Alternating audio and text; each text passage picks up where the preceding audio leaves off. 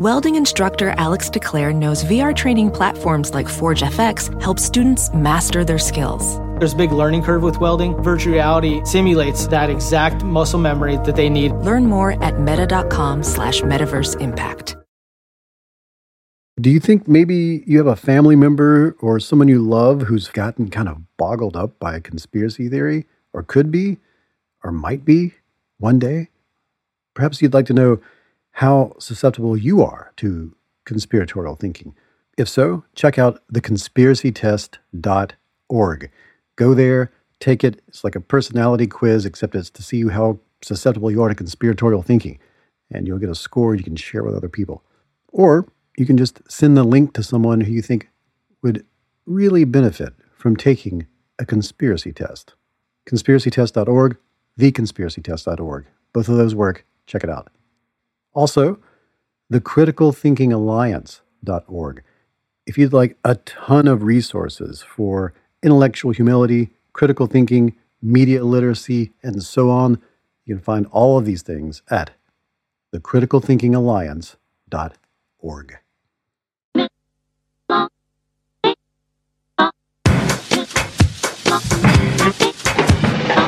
On down into the middle of the party and get the cool feeling for happy, they went quiet. After them talking about the power of the gospel. Get the cool feeling for happy, they went quiet.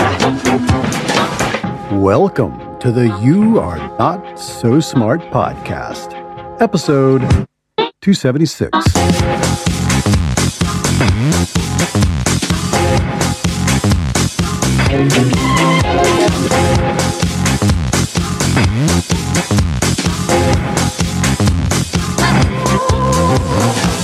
I'm recording this as we're about to head into the holidays in 2023, and if you are feeling those feelings because you're about to have those conversations with those people who make you go,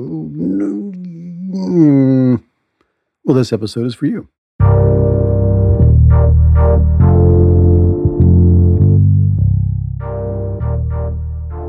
If you've been listening to this podcast for more than a few months, then you are likely well aware that I wrote a book. And that book came out about a year ago, and it's titled How Minds Change. And I just wrapped up a 23-city lecture tour for that book. I'm working on a new book about what does the word genius mean, while also just going everywhere to talk about how minds change. It really found its audience this year, and I went to the Netherlands and Nashville and London and Toronto and Montreal and New York City and San Francisco and many other places. I spoke at NASA and the School of Life and the Night of Philosophy and Stanford University's D School and Ole Miss and Radboud University and Square Books and Bridgewater College, many fantastic institutions and events. I also visited Gettysburg, where I helped consult a little bit with Braver Angels. I joined the Alliance for Decision Education and the School of Thought. It's been a big How Minds Change year. And if you don't mind a little extra self-promotion here, if you'd like me to come speak at your event or institution, I'm already putting together next year's calendar. Just email me at davidmcraney@gmail.com or click the links at davidmcraney.com. And I plan to do an old-fashioned bookstore, bar, and coffee shop tour. So if you work at or own one of those things, email me. Or if you'd just like to attend, I'll post all the details once it comes together. So to promote the book, I also appeared as a guest on more than 40 podcasts. I think maybe more than 50 podcasts. It was a lot of podcasts. And I keep doing those from time to time. I recorded 2 this week. But there was one in particular that I just keep getting emails about. And the people who make the show keep getting emails about it too. The topic of that particular episode, of that particular show, is particularly relevant when I'm recording this, the week leading into the holidays of 2023, and I asked the producers of that podcast if they'd be okay with me running that very popular episode as an episode of You Are Not So Smart, and they said, absolutely, please do, and so that is what this episode will be. The show is Gaslit Nation, co-hosted by writers Sarah Kinzior and Andrea Chalupa, both of whom are amazing writers who have all sorts of books and other things out there you should check out. And their podcast is all about authoritarian states and what leads to them. It covers the news, but in a very deep and actually let's talk to experts kind of way. And some of the recent episodes have been about hypernormalization, in-shitification, and the reality TV-ification of, well, just about everything. But in particular, in that episode, it was the reality TV-ification of Congress. Some of the guests they've had have been Douglas Rushkoff and Malcolm Nance and Cory Doctorow. And the episode you're about to hear is titled How to Stand Up to a Bully. And in it, I talk all about that very thing, citing the psychological research covered in How Minds Change related to this topic. Research with findings that can help anyone who expects to spend time with a family member this holiday who can't wait to pull you into an argument about politics or a wedge issue or something else buzzing in the zeitgeist, something they'd love to fight you over. But it's also good stuff to know before any contentious conversation you might have in the future with someone who is quick to aggression and ready to get angry about how your opinion isn't their opinion. As Gaslit Nation put it in the description for this episode, quote, one of the questions we often get from our listeners is how to help loved ones lost to a disinformation cult. And that's something we will discuss in what you're about to hear. I'll have links to everything in the show notes for this episode and over at youarenotsosmart.com. And if you'd like to hear this episode ad-free or any episode ad-free, just head to Patreon and pitch in at any amount. All next year, I'll be doing special events and offering bonus content over on this show's Patreon. It's something I did not do enough of while I was working on How Minds Change and promoting it, but I will remedy that in 2024, starting with the patrons-only reading of an entire chapter. Okay, that's a lot of intro, a lot of self-promotion. Thank you for indulging all of that. From here on out, you'll be hearing an episode of Gaslit Nation, in which I was the guest right around the 4th of July. The host is Andrea Chalupa, and the topic was how to stand up to a bully.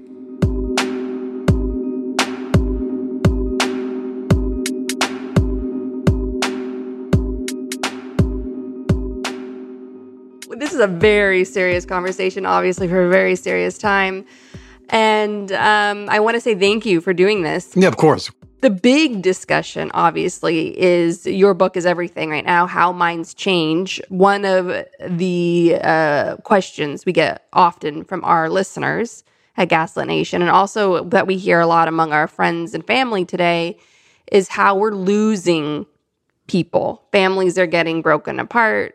Long friendships are getting broken apart because people are getting sucked into these different realities. And it's just us versus them, political, toxic culture. What did you find in working on your book, How Minds Change? Is it possible to change a mind, especially when you've lost someone to such a toxic, quote unquote, reality? Sure. And I understand all this frustration. I mean, I was in that same place when I started this whole project. You know, I had to change my own mind in the process. It's one of those things that ended up being a good like marketing and interview moment to tell people I changed my mind in the process of writing a book about how people change their minds. But I never intended for that. It was very much a surprise. My original viewpoint on all this going into it was you couldn't reason a person out of a position they didn't reason themselves into, that there were certain people were absolutely off limits, unreachable. And I don't feel that way anymore. I feel like there's no one who is beyond the reach of persuasion. There's no one who can't be illuminated. There's no one who is actually unchangeable. I've started to see it more like we often use really poor tools. Oftentimes those tools are the ones that come to us intuitively.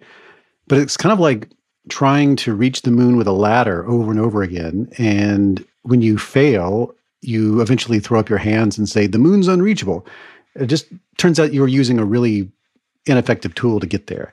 And I see that over and over again because I was the kind of person that would do that. I would get in arguments with family members. I would get arguments with people on the internet. And I would enter in these debate frames where I was just trying to win, or I was trying to dump a lot of facts on the other party, facts that I felt like were on my side. And they would either double down, triple down, or get very upset and angry, or they would wander into territory that didn't seem to make any sense to me, this in-group, out-group sort of thing. initially, when I started the book, it came from this, I don't outright say this in the book, but I've said it in recalling how it all came together, was there's sort of a peanut butter and chocolate of comeuppance in this, in this process. And the one is discovering the interactionist model, and the other is discovering the truth wins model. Both these are psychological premises that came to me in the process of reaching out to experts. See, I was invited to a lecture early on where a young woman came up to me afterward and said her father had fallen into a conspiratorial community, and she asked, "What can I do about it?" And I remember very plainly stating to her, "There's nothing you can do about it." And I felt awful right away, partially because I didn't want to be so pessimistic and so doomsayer about things. But the other was, I just wasn't sure I even believed that. I knew I didn't have enough expertise to be giving out advice like that. I was talking about biases and fallacies and heuristics and motivated reasoning, but I wasn't talking about persuasion. At the same time that happened, the attitudes in the United States towards, and the beliefs and the values towards same-sex marriage changed so dramatically over the course of about a decade. If you were involved in the activism, you were aware that that took a lot longer than a decade, but the charted on a graph, I had a political scientist on my podcast tell me it was the fastest recorded shift in public opinion. And sure enough, it went from 60+% of Americans were opposed to the legality of same-sex marriage to 60+% of Americans were in favor. And that shift took place in roughly a decade. So clearly people can change their minds, is what I thought when I looked at all that. I just didn't understand how it actually worked. And so the book builds up to persuasion. I never even intended for the book to address persuasion. I just wanted to understand what happens in a person's brain. Like if I took somebody from now and put them in a time machine back to when the majority of the United States was opposed to same-sex marriage, what would be the difference in their brains and what happened between those 2 points? And building up from understanding how we change our minds about anything helped me understand why we would resist doing such a thing in certain scenarios. And I eventually was able to meet all these different organizations who actively work with those forms of resistance and have learned ways to bypass them. Street epistemology, motivational interviewing, deep canvassing, and several others. And the thing that really blew my mind when I met those groups, and I was embedded, this book is a very on-the-ground embedded book where I would spend time with all the people that I interviewed, and I would go door to door with them and conversation to conversation and train in their techniques. And I started to notice that all of their techniques had pretty much the same steps in the same order. And they did all this independently. They weren't aware of the other groups. They often were not aware of the science that supported what they were doing. And it seemed so marvelous once I realized that, oh, this just is how brains work. And if you're devoted to trying to understand how to get past the frustrations that you asked about, you will eventually find all this if you're devoted to it. Like in these groups, the street epistemology and deep canvassing both have deep canvassing in particular, when I spent time with them, they had engaged in 17,000 one-on-one conversations at people's front doors about wedge issues. And they had recorded them on video, and they tossed out what didn't work, they kept what did work, and they slowly zeroed in on a technique that is very, very effective. So effective that social scientists are still studying them today.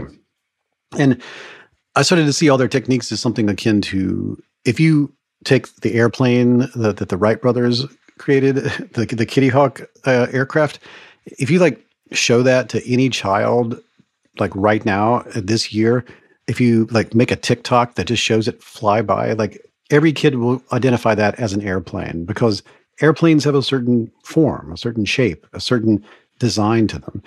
So no matter who would have created the first aircraft, and no matter who makes an aircraft today, they look like airplanes. And why do they look like airplanes? Because they're trying to overcome certain obstacles to flying around. They're having to deal with gravity and wind resistance and material science and weight and balance. All these things combine to, when you overcome all of that, you end up with a certain form. And this is also true of the rhetorical techniques that actually work. They tend to take on a certain form because this is how one brain interacts with another brain when certain things are on the line, like identity, in-group, out-group status, the ideas like reactance. All of these things combine into, there is a way of going about doing this that we often do poorly, I guess, is my overall answer to this question. So I was very surprised to learn that all of this works. And so I see things differently now. I see that I've become a great proselytizer. There's no fanatic like a convert, I guess. And so I'm very converted to trying to spread the good news of, yes, we can reach out to the people who seem lost to us. And now we take a break from our program for a word from our sponsors. This show is sponsored by BetterHelp, and I'm very proud to have BetterHelp as a sponsor. I was using BetterHelp before they became a sponsor, and I was very excited to learn that they wanted to sponsor this program. I have recommended BetterHelp to people. I know people right now who I've recently onboarded. I had a friend who had a really difficult medical event and was experiencing a completely new range of anxieties and feelings and concerns. And I recommended therapy. I'd never gone to therapy before, and this helped. Now, a lot of us spend our lives wishing we had more time. And the question is, time for what? If our time was unlimited, how would you use it? And the best way to squeeze that special thing into your schedule is to know, what is that special thing? What is important to you? What is that thing that deserves to take that slot, that precious time? How do you make that a priority? Therapy can help you find what matters to you so you can do more of it. And if you're thinking of starting therapy, I really recommend giving BetterHelp a try. It's entirely online. It's designed to be convenient, flexible, suited to your schedule. Just fill out a brief questionnaire and you will get matched with a licensed therapist, and you can switch therapists at any time for no additional charge. You can do that several times and really lock in with a therapist that is able to generate with you that dynamic that's so important. I believe you should be in therapy. I believe everyone should be in therapy for a period of time at least in their lives to sort this out. What's important to you? How do you make it work? And you can learn to make time for what makes you happy with BetterHelp. Visit betterhelp.com/YANSS today to get 10% off your first month. That's betterhelp.com/YANSS. So you want to make better decisions and you have a business. You have a business and you want to make better decisions in that business. You need some sort of key performance indicators, a system for measuring what you're up to, what you're doing, measurable values that demonstrate how effectively your company is achieving your key business objectives. That's a KPI. And I have a recommendation for you. It's called NetSuite. You should be using NetSuite. Here's why. So your business gets to a certain size and the cracks start to emerge. Every business that's doing well, even if it's just starting to kind of do well, it'll start to form some fissures here and there. Things you used to do in a day will start taking a week, and you'll have all sorts of manual processes that there's too many. You can't get to everything, and you don't have one source of truth to make sense of it all, to make those better decisions. If that's you, you should know about three numbers. These are three numbers you should know: 37,000, 25, and 1. 37,000, that's the number of businesses which have upgraded to NetSuite by Oracle. That's a big number, 37,000. NetSuite is the number one cloud financial system, streaming accounting, financial management, inventory, HR, and more. 25. NetSuite turns 25 this year. 25 years? 25 years of helping businesses do more with less, close their books in days, not weeks, and drive down costs. And 1, because your business is one of a kind. You don't want some sort of operation or app that's just made for whoever comes along. No, you get a customized solution for creating those KPIs that you need. One efficient system with one source of truth made for one business, your business. Manage risk, get reliable forecasts, and improve margins. Everything you need to grow, all in one place. When you have everything you need in one place, all these biases all these fallacies that I talk about on this program, it's an incredible way to apply everything you learn about making better decisions by having one source from which to pull your evidence, your information. Right now, you can download NetSuite's popular KPI checklist designed to give you consistently excellent performance for nothing, absolutely free. You just go to netsuite.com/notsosmart. You get it for free. That's netsuite.com/notsosmart to get your own KPI checklist. One more time, netsuite.com/notsosmart. And now we return to our program. This sort of cult-like thinking that we've seen people get sucked into from being anti-mask, anti-vaccine, comparing those pandemic safety measures to what Jewish people experienced in Nazi Germany and so on, to the Flat Earth Society, to like a long list of things that we're all sort of dealing with today. QAnon, of course. With this sort of alternative reality that many people around the world are getting sucked into, there's a toxic culture of bullying. So the original idea for this conversation was to understand from somebody that's gone through the rabbit hole of trying to get a grip on persuasion, what works, what doesn't, and why. At the heart of that is really, how do you stand up to a bullying culture? Because it's bullying what we're ultimately witnessing, where people are basically being convinced to act against their own interests. Like there was that famous line of a daughter saying how her father died from a pre-existing condition, and the pre-existing condition was that he believed Donald Trump, and he therefore, lost his life in the pandemic. He didn't take the precautions that he should have been taking. And so my question to you is, if you were coming to you, like, how do we stand up to a bullying culture? How do we stand up to the bullies in our lives? And that's such an important discussion to have, because we're asking people to stay engaged, to stay active, to knock on doors, to get out the vote, to make phone calls, to get out the vote, to run for office themselves, to be election observers, because we need good people to be election observers, poll monitors. We're losing some really good talent on the front lines of protecting our democracy because of such a toxic, deliberately engineered bullying culture. So please, if you could just go at it for like 30 minutes now, the floor is yours. How do we stand up to a bully? This is going to require something of the people who are interested in this that is going to be, at first blush, it's going to feel like, I can't believe you're asking me to do this.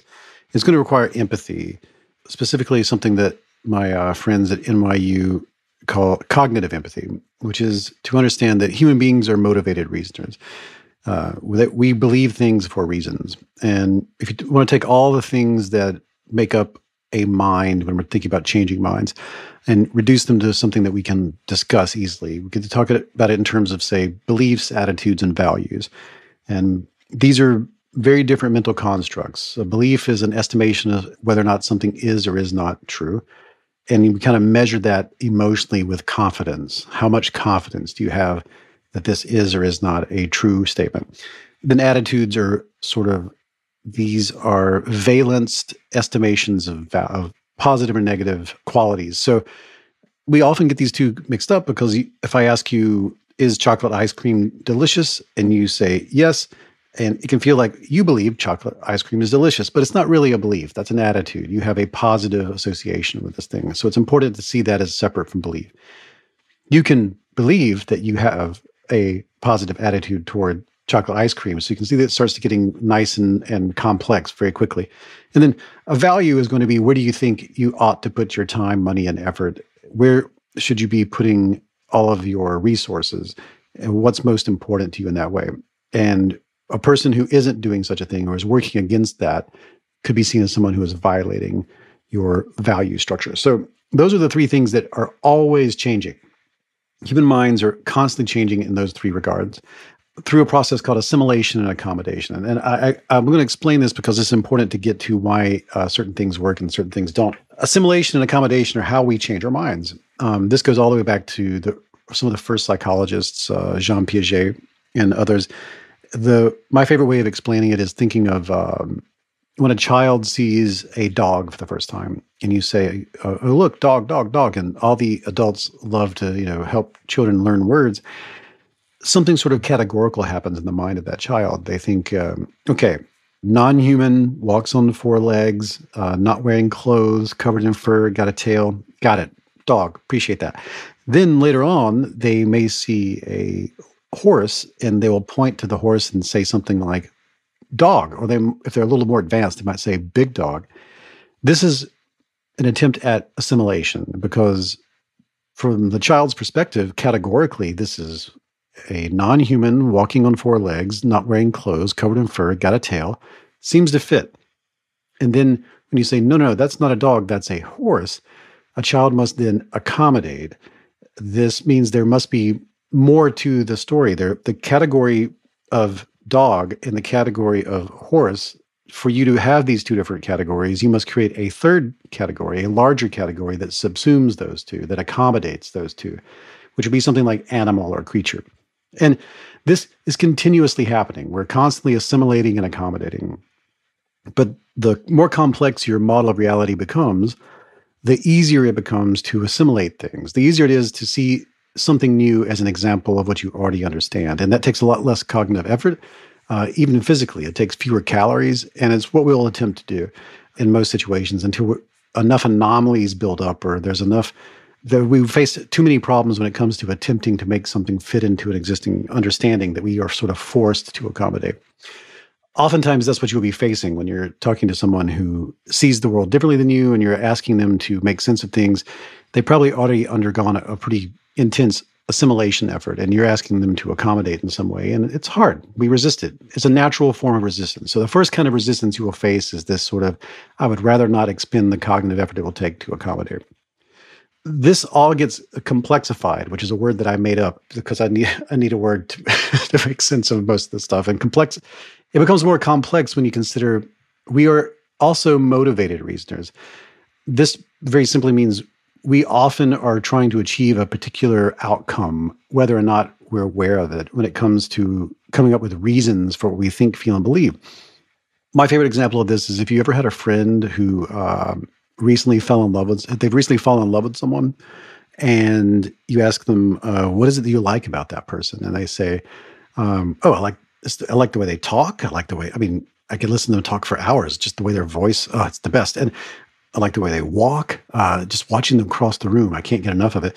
I even like the music they're introducing me to. I can't get enough of that either. Even the way they cut their food. I could watch them cut their food. Everything. So, you're listening to this, you're nodding, and if you're a good friend, you're like, okay. But if that same friend is breaking up with that exact same person a couple months later, and you ask them, what reasons do you have to want to break up with this person? It wouldn't be surprising for them to say, the way they talk, the way they walk, the dumb music they make me listen to all the time. Even the way they cut their food. This is a person that takes a fork and a knife to a Snickers bar. I'm telling you, this person is the worst. So reasons for can become reasons against when the motivation to search for reasons to justify your emotional state change. And that is a pretty clear indication that, our reasoning is always motivated. And the strongest motivation for coming up with a reason for what we might think, feel, and believe isn't accuracy. It isn't being correct. We want to be correct as much as possible, but there is something that will supersede that, which is belonging. And that's because we're social primates. And this gets into the meat of what I think a lot of people are experiencing and are wondering, how could this be a thing that my friends and family are doing? Brooke Harrington, the great sociologist, told me that if there was an equals MC square social science, it would be the fear of social death is greater than the fear of physical death. So SD greater than PD.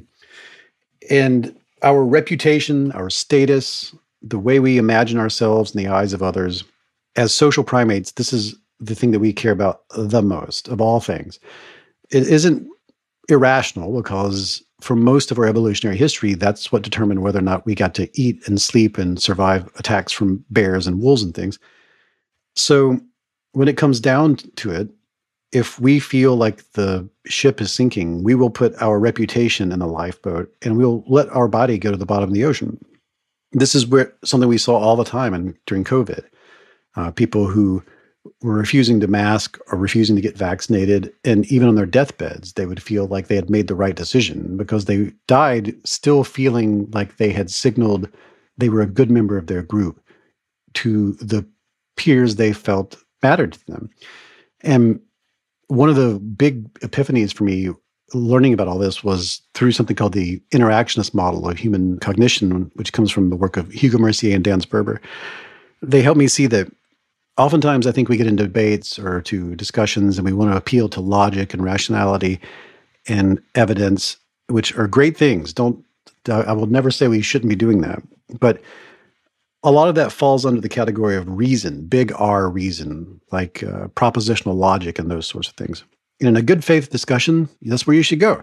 If you're behind a lectern, facing another person behind a lectern, that's what you should be doing. If you're a scientist who's producing papers that must be vetted in the marketplace of ideas of academia, great. Any place where you're playing by those rules, big R reason is the way to go. And big R reason is how we got to the moon.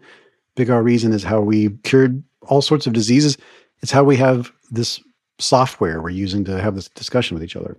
But when you are facing off against someone in a disagreement of either perspective or facts or anything, we don't employ big R reason. We use little r reason, reasoning. We come up with reasons for what we think, feel, and believe. And we're always doing this. We're always looking for a justification, a rationalization, and an explanation for our thoughts, feeling, behaviors, and intentions to behave. And those reasons to be reasonable need to be something that we would consider others would find that to be a plausible justification. And the others we care about are the people in the social groups that we feel the most allegiance to, or the ones that our reputations are most hang in the balance with. All of that combines together to, here's sort of the pillars of what makes it so dangerous to be a member of the internet today, to be a citizen of the internet, to be a modern human being thrust into this epistemically chaotic information ecosystem where all the gatekeepers of yore have sort of fallen by the wayside, and we're left out here in the desert of social media trying to figure out what is and isn't true. Number one, humans aren't just social creatures. We're ultra-social animals. That would be the way you'd be categorized by an anthropologist or a biologist. We're the kind of primate that survives by forming and maintaining groups. So a whole lot of our innate psychology is about grouping up and then nurturing the group itself, curating cohesion between our peers. If the group survives, we survive. So all these emotions that everyone's familiar with, shame, embarrassment, ostracism, that's all about keeping the group healthy. And it's more about keeping the group healthy than it is about keeping yourself healthy or any one member healthy. So when it comes down to it, you would be willing to sacrifice yourself or others if the group will survive, if it comes to that. Another great pillar here is a lot of what we think of as our identity, for the most part, is just that which identifies us as being a member of the group. And when that comes under threat, we will react very poorly.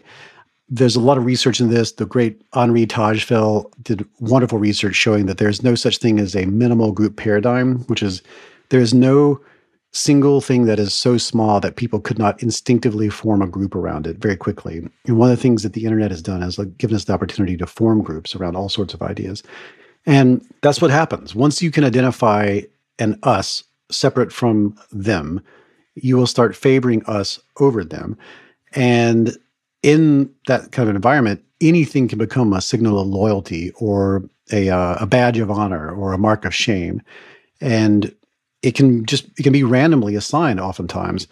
Masking up became a symbol that you were part of one group and not another. And there are all sorts of examples through literature of things that were previously neutral and became politicized because at some point it became important to signal to other people how you felt about that thing. And I was told by Dan Kahan at the Yale Cultural Cognition Laboratory, there's nothing that could not become politicized in that way. Like currently, fruit bats and volcanoes and tree frogs and the patina of the Martian atmosphere of Mars, these things are politically neutral, but they could easily become politicized, and if so, people would feel like they really needed to come down hard one way or another on it. And all this accumulates to mean that, as crazy as this sounds, we will often act as if we disagree on certain fact-based issues, but all of that is performative. It is a form of, as Liliana Mason called it, uncivil agreement, where two groups disagree only because the issues become politicized. They don't actually, the facts of the matter are completely irrelevant to the discussion. And a final note on all this is we're unaware we're doing all these things. These drives and motivations are usually inaccessible to us. So when we are trying to come up with reasons during a discussion with another person, these things will rarely come up, which is why a lot of the rhetorical techniques that I cover in the book are all about helping people surface a lot of this stuff, because once it is surfaced, it becomes really powerful. I talked to some scientists at NYU about this, and I was asking them about how do people fall into these conspiratorial groups, or how do people fall into these very politicized, very ultra right-wing, left-wing, how do people fall into these polarized political communities? And underneath it all is pretty much the same psychology as it was described to me. The way they explained it to me was to imagine somebody sits down to watch a movie on Netflix, and one person's thinking, I would like to watch something with Adam Driver in it. I don't care what it is, just Adam Driver. I think he's cool. I think he's kind of a weirdly ugly, sexy Cro-Magnon kind of thing going on there. I don't know what it is I like about him, but he's fascinating to me, a good actor. I saw him in this one thing. What have I not seen? Click, click, click, click, and you find Star Wars. The Force Awakens. And you're like, oh, I don't really like Star Wars stuff, but I'll watch this. And then you watch it and you enjoy it and you think, oh, are there any more of these? And then you eventually find a subreddit where people are talking about it. And eventually that subreddit's asking you to look at this and the other thing. And you start having conversations there, and your conversations start giving you a little bit of clout with the community, and you start feeling like you are somebody there. You start forming an identity around the way you behave in that one group. And then at some point you switch over from, you may have gone there with the intention of discussing this issue, but now you go there for the feeling of belonging that is afforded. And that switches you over to a completely different set of psychological motivations than what got you there in the first place. Meanwhile, another person is getting on Netflix and they just want to watch some sci-fi. They want to watch something that's got a spaceship in it and an explosion. That's all I care about. And they find the same Star Wars movie and they think to themselves, I don't normally watch these because this is kind of like space opera. I wanted something that was more hardcore, but whatever. They watch it, they like it, they end up in that subreddit, they end up in that community for the same reasons. And at some point, these two people who enter the communities for completely different reasons are staying in the community for the same reasons. And if they go so far as to go to a convention and hang out in person and cosplay, they will have their identity fully invested, and they will defend a lot of the ideas and the values and the predominant cultural signals that are within that group. And I had this described to me. Many people will fall into one of these communities either because they are trying to establish a reputation that they don't already have, or they're trying to defend something they feel that out there in the public discourse is looked down upon. So they have completely different reasons for joining the conversation. But once they're in the conversation kind of falls away, and they just become a person who wants to go hang out with people who will hang out with them. That's sort of the process that a lot of people find themselves. That's how your family members find themselves in these groups. And it's important to have empathy for this, cognitive empathy, that no one's choosing this usually. It usually happens to them. It's the emergence of a lot of different drives and motivations through natural processes. And once they're locked into it, they are locked into it in a way that will require an outside voice to pull them from it. And the quickest way to get a person to reject your attempt to do so is to trigger something called reactance. And reactance is when you intuit that your agency is under threat. And we will very strongly push away from this. If you've ever been a teenager or you've ever interacted with a teenager, you've experienced reactance. That's when you know your room needs to be clean. Like there's almost like a neon sign in your head that says clean your room over and over again. And then your mom comes along and says, hey, you need to clean your room. And you immediately rush in there and like eat a Twix and throw the wrapper on the pile and then like Scrooge McDive into your hoarder mountain. That's reactance. You know, that's the sense that don't tell me what to do. Don't try to steal my agency. So anything that happens in a conversation, and we can get it, if you'd like, we can get into some of the rhetorical techniques now because that's where we're headed. Yeah, no, absolutely. I think so. Towards that end, if you're stuck dealing with someone toxic, a family member, a coworker, what is some advice for dealing with that person? So let me discuss this on two fronts. How do you deal with bullying itself? And the other is how do you deal with persuasion in general? Know that one of the hardest things you're going to experience is you need to know right up front, what are your goals? Like you need to have set aside some time to consider by yourself what would be the optimal outcome for one of these conversations that tend to go poorly right now. What are your actual goals? What are your intentions? What do you want from this conversation? If we don't do that up front, it can be very difficult to have the conversation that you keep failing in ways that don't really make sense to you. And so you need to also, it's a way to be authentic, transparent, and honest with the other person, because you can state that this is how you would really like the conversation to go. And know that if your goal is to shift that person's perspective, to have them see the world differently, if one of the beliefs they currently hold, you want them to have a different belief, or they have a certain attitude that you would wish they'd have a different attitude, or you want to rearrange their value set, if your intention is to change that person's mind in that way, you must offer them an opportunity to speak to you in a way where you are a non-judgmental listener, and you must offer them an opportunity to explore how they got where they are. And you have to be empathetic toward them. You have to acknowledge that they may not be aware of how they arrived at where they're at or why they're still there, why they fight for it. And it can be difficult to offer empathy to someone who is actively aggressing you. It can be very difficult to offer empathy to someone who has a hateful attitude toward you or toward your group. And I totally understand that. So no one is required to engage in this way if it makes you incredibly uncomfortable. There are all sorts of ways to engage in activism that would avoid this kind of back and forth. But if your goal is to change a person's mind, you do have to engage in this way. It's just the way it works. And that means the first thing you have to acknowledge is if you communicate anything to the other party that can be interpreted as you should be ashamed of yourself, you should be ashamed that you think, feel, or intend to behave in a certain way, that's over. That will torpedo the whole thing. That will activate reactants, and they won't engage with you further. In fact, what they'll do is they'll double down, triple down, they'll aggress even harder, and you will not be able to have the conversation that you want to have. What you should be looking to do with the other party is move them out of the debate frame. You do not want to get into I want to win, I need you to lose scenario. I want to prove that I'm right and that you're wrong. You have to think of that as sort of a face-off, and what you want to do is get them into a shoulder-to-shoulder scenario. And how do you get into a shoulder-to-shoulder? You alter the frame of the conversation to be such that you are trying to solve a mystery together. And the mystery is, I wonder why we disagree. If it's your family member, it's like, I love you. If it's someone who is coming to you from some sort of platform or intellectual source, you can say that I understand you've put a lot of work into this. You seem to be a reasonable and intelligent person. I find it odd that I look at this issue and you look at this issue and somehow we disagree. I'd like to understand that. I'd like to explore that with you. And you're trying to get buy-in for a different kind of conversation, a conversation where the two of you go shoulder to shoulder and look at the mystery of how could two people disagree about something like this? And in that frame, it's much less likely the person is going to aggress and push back against you in a certain way because they're not going to feel threatened on a number of different levels. Now, when it comes to bullies in general, why do people bully? Well, there's a pretty robust psychological literature into bullying.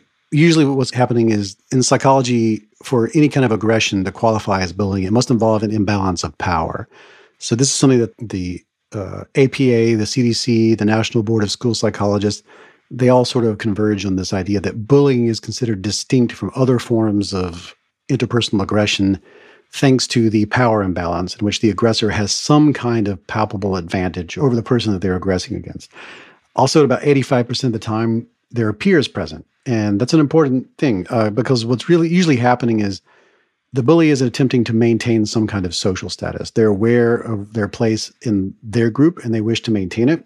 And in an attempt to feel better because they're threatened in some way, they have some sort of fear, they try to pick out a target they feel they could win against if they could provoke that person into the kind of standoff that would be one person aggressing against another. So if it's physical, of course, that's actual threats. That's a different thing that I think we're discussing. But if we're talking about intellectual bullying or conversational bullying, they often try to target people who they feel they can safely dominate. And sometimes in their mind, that'll be people who are considered marginal or people who have violated some moral code they feel like they live by. And those feel like the safer targets from their perspective because they're thinking about their peers as the audience to all of this.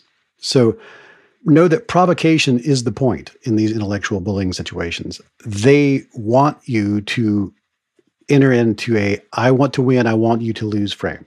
They want you to enter the debate frame.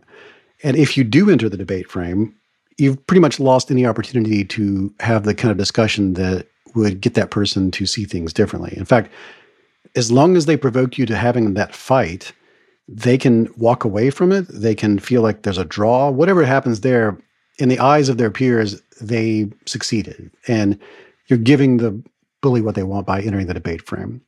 So I would recommend as a major point of advice, never do that. And to avoid that, you need to know your triggers. You need to know what could possibly get you into a shouting match, a intellectual push and shove match. Assess your goals, try to imagine what it is you're hoping to gain in this conversation, and try to move the frame to a collaboration of some kind. And once you've established that sort of collaborative frame, there are steps you can take that will not only nullify the opportunity of the bully to continue bullying, but could actually result in them seeing things differently. If you'd like, we could go through that. Yeah, absolutely. Sure. One way we could do this is I could play act it with you if you'd like. All right. Okay. I'm going to play act it with you, and then I'll give you the steps. So here's a way you can practice not allowing yourself to be thrown into a debate frame and to avoid triggering bullies into aggression, and also standing up for yourself in a way that doesn't suggest to anybody that you back down. There's one other piece of advice. I can't believe I haven't said this yet. Never talk to people on the internet in this way. Like, if you're dealing with a bully of some kind, get them face to face. Oftentimes, that's all it takes for them to back off of that sort of let me punch down attempt to get you to fight me, walking around the pool tables in the bar, hope somebody bumps into me thing that bullies do online. Actual eye contact in real physical space oftentimes will bring people much more likely into the frame of let's collaborate and figure out what's going on here. Okay, here's some play acting. All right. Andrea. Bully. I'm so sorry. Getting my name wrong on purpose to make me... Andrea. Yeah, perfect. Thank you. What was the last movie you remember watching? Oh, gosh. I'm under pressure right now. I don't know. I don't watch movies. I've got 2 babies. Okay. Or anything. A TV show, a series? Alien. Alien? The original Alien? Mm-hmm. Oh, wow. Okay. So I would love to talk to you about that just a little bit. Are you cool with that? Yeah.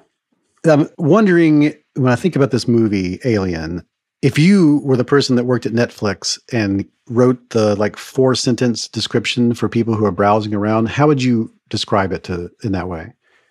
A woman saves the day from aliens, and then she has to keep doing it.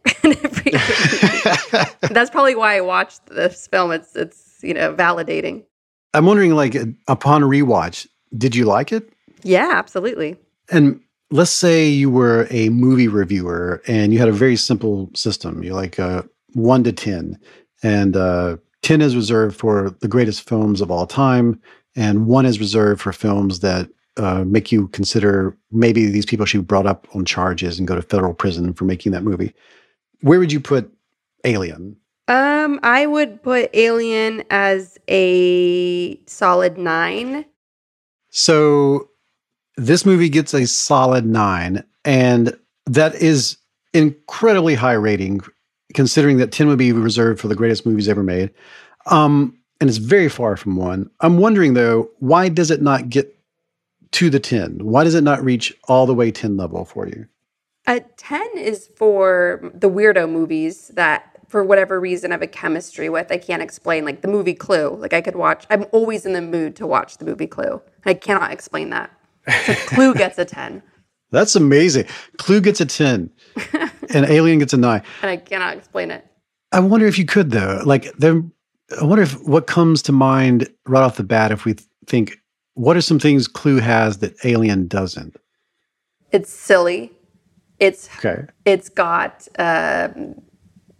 Madeline Kahn and Mrs. Peacock. Yeah. And 3 different endings. I can go on. Okay. And then one other thing about all this, given the time we have, so is you could have given Alien an 8 and it still would have been like unbelievably high. I'm wondering what got it higher than a 7 or an 8 for you? Like what got it all the way up to 9? It's just beautifully done. It's just I want to call it a perfect film. And I think 9 is pretty damn perfect. Yeah, yeah. And when you say beautifully done, what like comes to mind immediately like as an example of that? The tension. The tension throughout the character is just so extraordinary. Right. Sigourney Weaver. In just this little bit of conversation we've had, I'm starting to get an idea, and so are you, because in this conversational technique, we're sharing the insights together. This strong woman protagonist seems to be a value that we could explore more deeply. You pointed out not just the character of Ripley, but also you talked about Madeline Kahn. You also discussed things that include like the fact that it's silly, the fact that it's clever, the fact that there are multiple endings, the fact that it was unique and unusual in comparison to other films. Alien, you were starting to explore how it was visually stunning and the cinematography. And also I enjoyed you said she saves the world from monsters and has to keep doing it over and over again. And every point that you were describing things that... I was talking about myself. Yes. Just kidding, go on. Just kidding. I'm so kidding. That's exactly what I'm saying. No, really? At every point, you were revealing you. You were revealing your attitudes, your values, your beliefs, the things that whenever I asked, did you like it? You said, yes, of course. And that was an immediate response. It was almost like bumping your knee against the table. And I asked, did that hurt? All you have to do is check in with your emotional state, your feeling, your body, and say, yeah, it hurt. With Alien or Clue, like if I ask, did you like it? It's very easy for you to sample your attitude. It's right there. But if I ask you to start justifying and rationalizing and explaining it, it starts becoming more of a, I don't know if I can. And as we start to go deeper and deeper within that and elaborate more and more, a lot of times it's a fascinating revelation to you, even though this is an emotion that you're experiencing and all of it's inside you. And I'm not trying to copy and paste anything out of myself into your mind. I'm just elaborating, paraphrasing, and mirroring. So in a conversation with someone that you've had an issue with in the past, especially a relationship you want to maintain, a family member, and especially with someone who tends to employ bullying tactics against you, the first piece of advice, of course, is get them out of debate frame and do not allow yourself to get pulled into debate frame. That's what they want. They want you to fight because they get you to fight. There's a possibility they can win. And all they're looking for is a win-lose situation. And that is not the kind of conversation that changes minds. And you need to make sure that you stay out of this frame too. Don't try to defeat this person as some sort of intellectual opponent. That's not what it's about.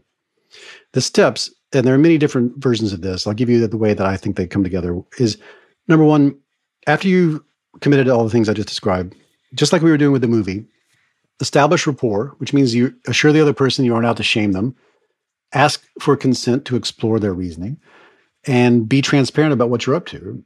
And then move on to, if you're discussing a fact-based issue, ask for a claim. If you're discussing an attitude-based issue, ask them how they feel about it. And then if you're got all that out in the open, you want to confirm that you've understood what they have to say and repeat it back in your own words and ask if you've done a good job. And you keep repeating that until they feel satisfied, almost like you're a lawyer for their side and you're trying to put it into a perfect argument. Clarify any definitions they put forth. Like when you said beautiful, like I want to make sure I understand what you mean by that word. And when you tell me what you mean by it, I'm going to use your definitions going forward, not mine. And then if we're discussing a fact-based issue, ask for a numerical measure of confidence. Like how sure are you of this, like in a percentage-wise. And if we're talking about an attitude, like we were with a movie, give me a sort of a numerical measure of where you put yourself positive and negative. And then ask for, and this is the most important part of it, what reasons do you have to hold that level of confidence or put yourself on that scale and where you put it? And then ask why you're not higher, why you're not lower, start to really get all that elaboration outside of the feeling and get that out in front of each other. And then move on to asking what methods are you using to judge the quality of your reasons here? And this is an interesting pivot. We've established what your feelings are. We've established why you feel like they are justified. And then now I'm going to ask you, what method do you use to determine that that is an actual good justification? Like what is the process you're using to get there? And you focus on that for the rest of the conversation and simply listen, summarize, repeat, mirror, reflect, and hold space for that person to actually generate their first fully formed opinion on the matter. And as impossible as this may seem, as hard as this will be to believe, that's all it usually takes. There's a very high success rate in rhetorical techniques that follow this format for people to not even recognize their opinion coming out of that conversation compared to what it was going into it. Even to the point where oftentimes people will defend themselves as if they've always felt the way they felt, when clearly it will have changed somewhat. And also, when you wish them well at the end of this conversation, offer to do this as many times as you want in the future. And it will take time. Don't expect to change a person's mind and get 180 in one conversation, though it does happen sometimes. But what you have established now is a pipeline. You've established a routine. You've established a dynamic you can return to over and over. And hopefully, after many conversations, you will be able to get somewhere with this person. And you've made it very difficult for them to bully you in the future because now you're an ally in the formation of their actual opinion on the matter. Ally in the sense, you're not like reinforcing their reality. No, because like one of the things that makes these work is that if their attitude truly is harmful, this will be discovered through the course of the conversation. If they truly are factually incorrect, this will be revealed through the course of the conversation. If their methods are faulty and they arrived here in a sort of mistaken way through poor epistemology, that will be revealed through these conversations as well. So there's an opportunity for you to change your mind also. But if you really feel like the facts are on your side or that you are arguing for the reduction of harm that is legitimate, these techniques will arrive there eventually. And you are an ally in helping them metacognate and introspect, not an ally in their current position, if you're looking at it that way. I can't thank you enough. And if people want to understand more in confronting this strange time that we're all in, check out Dave McRaney's book, How Minds Change.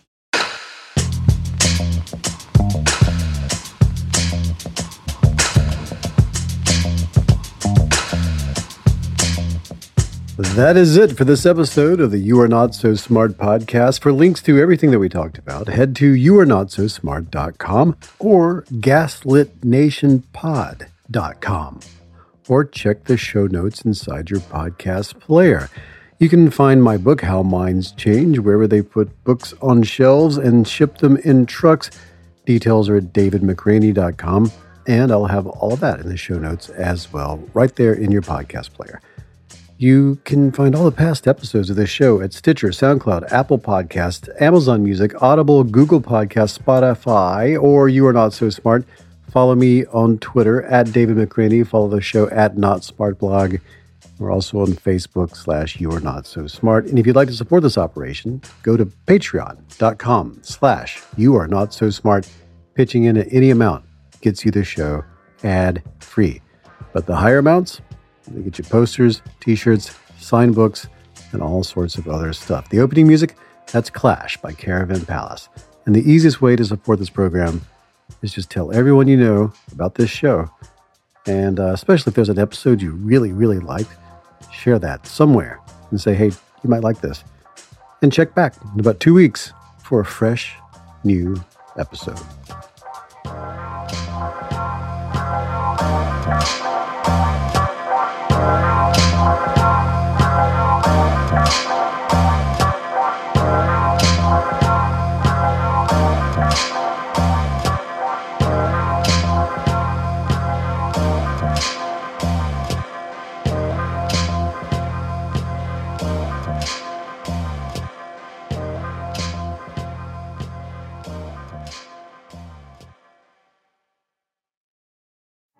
At Amica Insurance, we know it's more than just a car. It's the two-door coupe that was there for your first drive, the hatchback that took you cross-country and back, and the minivan that tackles the weekly carpool. For the cars you couldn't live without, trust Amica Auto Insurance. Amica, empathy is our best policy.